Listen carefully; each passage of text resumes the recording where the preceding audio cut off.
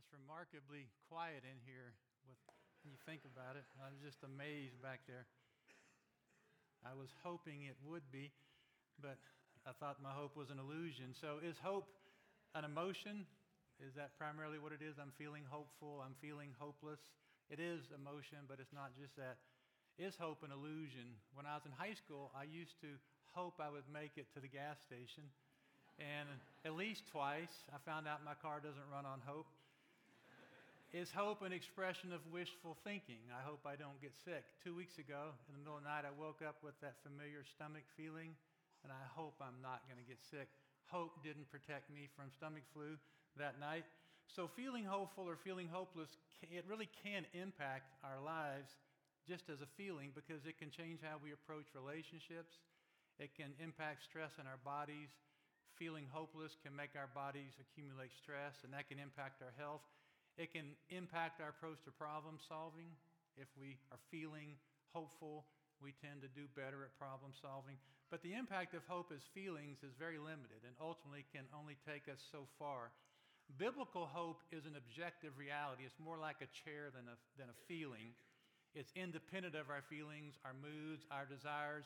It's grounded on the promises of God, promises that can't be thwarted by any outside force. So again, don't hear me saying that feelings are unimportant. They're key factors in our lives, but they're not the same things as other objective realities. And we're wise to learn to steer our feelings in the direction of the objective realities of God when they try to go off on their own. So if you feel hopeful about a weak bridge, you'll still get wet. If you feel hopeless about a strong bridge, you'll stay dry. So ultimately, it's the strength of the bridge, not how you feel about the bridge, that's going to matter the most. And when hope is overly individualized based on my moods, my desires, my current perspective, it can't sustain the weight of our lives. And it's fascinating to me that humans need hope to thrive and even to survive. Some people say that we're the products of blind, impersonal, evolutionary processes that have been fine-tuning us over millions of years. And why would evolution have developed such a terrible programming error whereby humans need hope to survive and to thrive? Because if what these people say is true, ultimately hope or meaning that transcends our lives is illusion. It's not real. You only think your life matters. In the end, it doesn't. So we need food, water, air. These things exist. They're not feelings. And we need hope. But if it's not real, why is it that we need it to thrive and even to survive? Well, we need hope because we're not products of blind, impersonal chance. We're made in the image of God, and we're designed to live on hope, even as we're designed to live breathing air. And that hope is tied to relationship with the one who's made us. And you can say, well, we're meant to find our own hope. We've evolved to come up with our own meaning. It sounds good, but it doesn't work. I've watched it not work in people's lives. It works for a while until it doesn't, because hope that doesn't transcend our own minds and hearts is a hope that will be taken from us when that foundation for that hope is gone. We can't fool ourselves forever. And if hope is man-made, eventually we run out of hope. So what hopes do you hold out for this new year? And you can say, are you kidding me after that beginning? I'm not going to say, I might get it wrong. That's not my point. So I want you to think about hope on two levels. Let's call them foundation hope and furniture hope. The foundation for your house needs to be permanent, immovable, unless you're building one of those tiny homes. Then those things move around. But you know what I mean. The foundation for a structure like this church needs an immovable, permanent foundation. In the furniture in this church or in your house, you can move it around. You can change it. Furniture is important. Beds, chairs, tables. You could survive without them, but they're really good and helpful. You probably wouldn't thrive without some kind of furniture. But you can't live for long in a building without a foundation, and time is going to fail. And the foundational hope for our lives is the gospel. Hebrews 6:19. We have this hope as an anchor for our soul, firm and secure, talking about the gospel.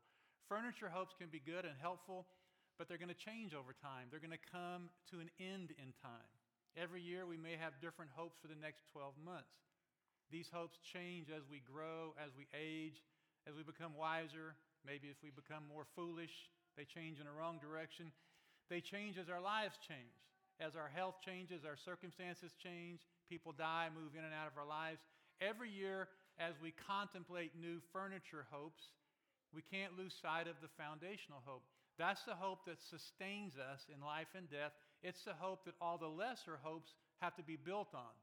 It's the hope that doesn't change. And the gospel is a hope on which all lesser hopes must be built. So what do you hope for this year? Do you hope for a change in a job, a relationship change, better health, run a half marathon, graduate, different habits? That's great. Good things to hope for. But remember, these things are ultimately more like furniture than the foundation. In 2020, in our society, we collectively went through a large-scale upheaval. I was just thinking about this morning how this coming couple of months, it was 3 years ago already. It's hard to believe. And during that time, we focused on the 4 pillars of resiliency here at River. And Rodney wrote a song for kids and adults, the Breaky Bouncy song, and we might even break that out this morning, I'm not sure, that speaks to I am sure, I'm lying. We're going to definitely break that out. And that song speaks to the 4 pillars, physical, mental, social, and spiritual. And the idea behind the Breaky Bouncy song is that when an egg hits the ground, it breaks. When a ball hits the ground, it bounces, and everyone hits the ground. So resiliency is not about ground avoidance. It's about becoming more bouncy. And this is something we can actually do. We can increase our bounceability. My spell checker kept trying to correct that, by the way. It's not a word. I kept saying, no, leave it there. We can increase our bounceability, but truth be told, we're always going to remain more like eggs than rubber balls. And you can work hard at physical resilience, but you can't by your own efforts simply decide to not become ill or injured or die. You can increase your odds of health, but you can't control all outcomes. The same thing's true with social resilience. You can and you should put forth effort to have good relational habits, but you're limited in how much relational health you could have because other people are involved. You say, well, I should just focus on the spiritual. It's all that matters. Well, since we're made by God to be whole beings, how do you propose to separate the spiritual dimension of your life from the mental, physical, and social? Who you are in relationship to God impacts who you are in relationship to others. Who you are in relationship to others impacts who you are in relationship to God. That's clearly true in Scripture. And next week we'll see in James chapter 3 that no one's able to tame the tongue. And the tongue, the mouth, is a part of our physical body that forms words that flow from our hearts and minds that can do great harm or good to people. And all this is ultimately, James says, a spiritual problem. Biblically, all 4 domains of our lives are not distinct categories, not really, the social, the spiritual, the mental, the physical. It's helpful to talk about them that way so we can focus on practical application, but they're more like ingredients in a cake. You've got the eggs, the milk, the flour, the sugar. In a recipe, they're separate things, but when they're in the cake, you just have a cake, and we're more like cake than recipes. So to summarize what we have so far, all aspects of who we are interacts with and impacts all the other areas. And we know from Scripture and our own experience, we have limited control over the outcomes of our lives. So how does the fact of having limited control contribute to hope? You would seem like it would diminish hope. If I have very limited control, why should I hope that my choices matter? Because the most important outcome that God has granted us control over is the ability to be found faithful. I decide if I'll be faithful this year. And faithfulness is the right goal for every year in every aspect of our lives. So I can and I should seek physical fitness at some level, but ultimately we measure physical fitness by scales and mirrors and timers. And if we measure only by fitness goals, physical, relational, social, spiritual, if we only measure by fitness goals, then we're going to measure wrong. I need to seek physical faithfulness, social faithfulness, spiritual faithfulness. It's tied to my foundational hope. It's required that those who have been given a trust must prove faithful. So we should seek relational fitness. It's a good goal to have growing, healthy relationships with the people God's put in our lives. But what if others, through their choices outside of mine, block my goals of relationship with them? Do I give up? Do I become bitter? Do I become isolated from other people? Well, you have to seek relational faithfulness. It's unblockable by others. Maybe what we would call relational fitness is blockable. Relational faithfulness is not. Bitterness, passivity, isolationism, that's not faithfulness. Same thing with mental resilience. We're to pursue thinking patterns that are helpful and healthy. And we all have factors that can make this more or less difficult. But ultimately, we measure by faithfulness, not fitness. Spiritual faithfulness is the same way. So to kick off this year, let's look at the 4 pillars of resilience with a faithfulness and a fitness perspective, because it doesn't have to be either or, as long as we realize that fitness is more like furniture and faithfulness is more like foundation. So physical faithfulness. Do you not know your body is a temple of the Holy Spirit within you, whom you have from God? You are not your own. You were bought with a price, so glorify God in your body. Your physical body is the center of your spiritual, social, mental life. This is important to contemplate because a prevailing Christian heresy has been to make the body into something evil or less important than the spiritual part of us. This is wrong on many fronts. Again, one, because we're not component parts, we're a whole, and the body's not evil. It's where sin in our hearts shows up out here in the world, but the body's not evil. Sin is evil. God's made us embodied beings. He said it was very good when He did that. Christ took on human form at the incarnation. He was without sin. Our future existence after we die, if you're a believer, is not disembodied spirits haunting heaven. Our future is new bodies in a new physical cosmos. As we live in space and time in our bodies, we're to use these portable power plants to produce good for others and glory for God. So we can fall off the wall one direction when we diminish the importance of our body. Culture as a whole falls off the wall in the other direction when they worship the body. They make it everything. So what does physical faithfulness look like for you this year? And 2 warnings: beware pride, beware shame. Both of those are an over-focus on the body. Focus on faithfulness. Physical faithfulness is not just exercise and diet. It's sleep, it's Sabbath rest, it's habits good and bad. It's not just taking care of our body, it's using our bodies to bless others. Using our bodies, our words, our actions, our engagement with people to bless them and to glorify God. And we'll talk about this more next week when we get to James and the use of the tongue for the glory of God and the good of others. But what does physical faithfulness look like for you this year? Physical faithfulness is the unblockable goal. Age, illness, outside factors can't block physical faithfulness. I told the story about a month ago about Jimmy Bosch, who had cerebral palsy, who would stand at the flagpole and hold himself there. That's all he could do. That was physical faithfulness. He was not physically fit, but he was physically faithful.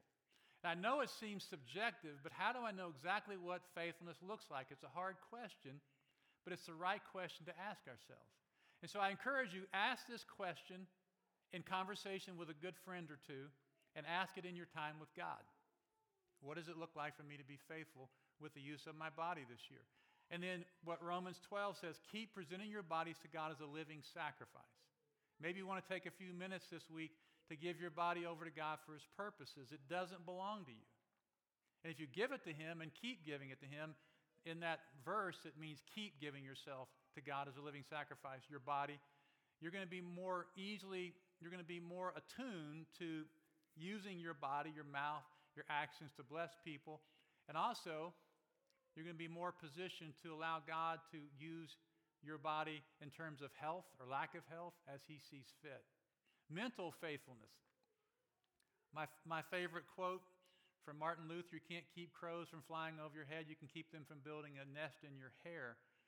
And that's a interesting way of really saying what Paul said in 2 Corinthians. We take every thought captive and make it obedient to Christ. Sometimes we're under the illusion that if we have a thought and it seems right to us, then it is right. That's not always true. We must not automatically believe our thoughts or our emotions. How many times have you thought or felt something that turned out not to be true? And the second illusion is we can't help what we think. We can, over time, help what we think. Perhaps not in a moment, but we can change our thought processes over time. That's what Paul's saying here. And the fact is, we have to learn to ID our ideas, just like a gate guard guarding a military installation.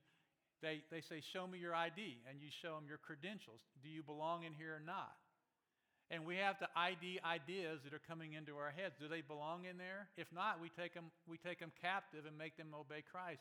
You don't have the credentials to come in here. You're not in line with the truth of the gospel. We reject ideas that aren't true and don't let them nest in our heads. And this is a spiritual and a mental and a social and a physical process. It's complex, but it's doable. So mental faithfulness will look something like this, in case you're wondering, practically. You need to get more truth in here. If you're going to recognize good and bad thinking, you got to get more truth in there. You just need to stay in Scripture, stay in community. You want to live with open and honest relationships so you can be correctable when you're thinking wrong. When you're convinced you're right and you're not, you need to be open and honest and in those kind of relationships. You need to continually humble yourself before the Lord. This is critical, the Scripture says, to wise thinking about life. And then you need to be willing to do the hard work. Mental habits are built like every other good habit. Repetition over time.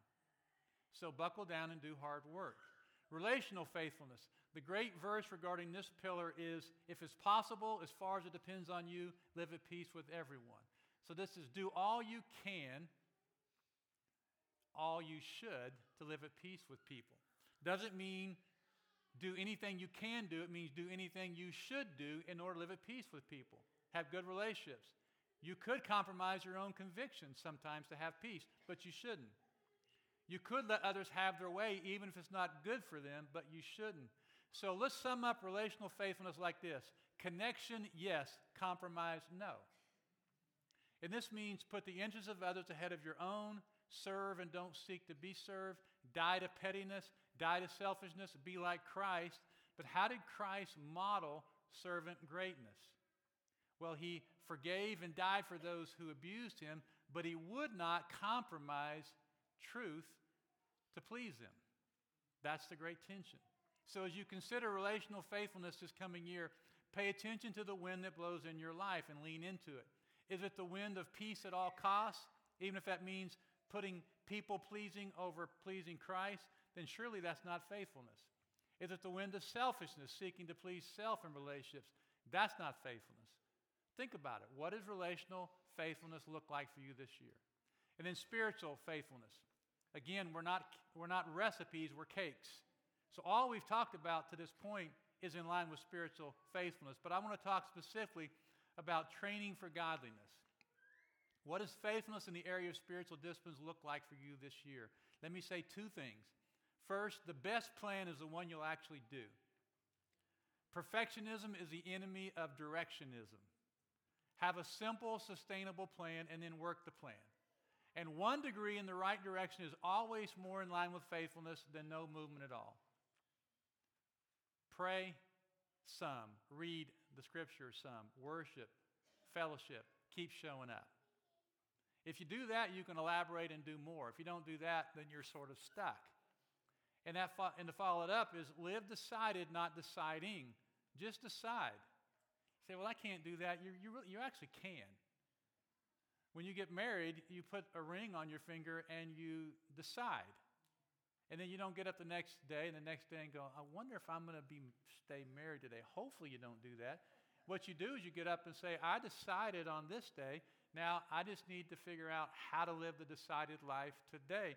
And you can do this in terms of walking with God.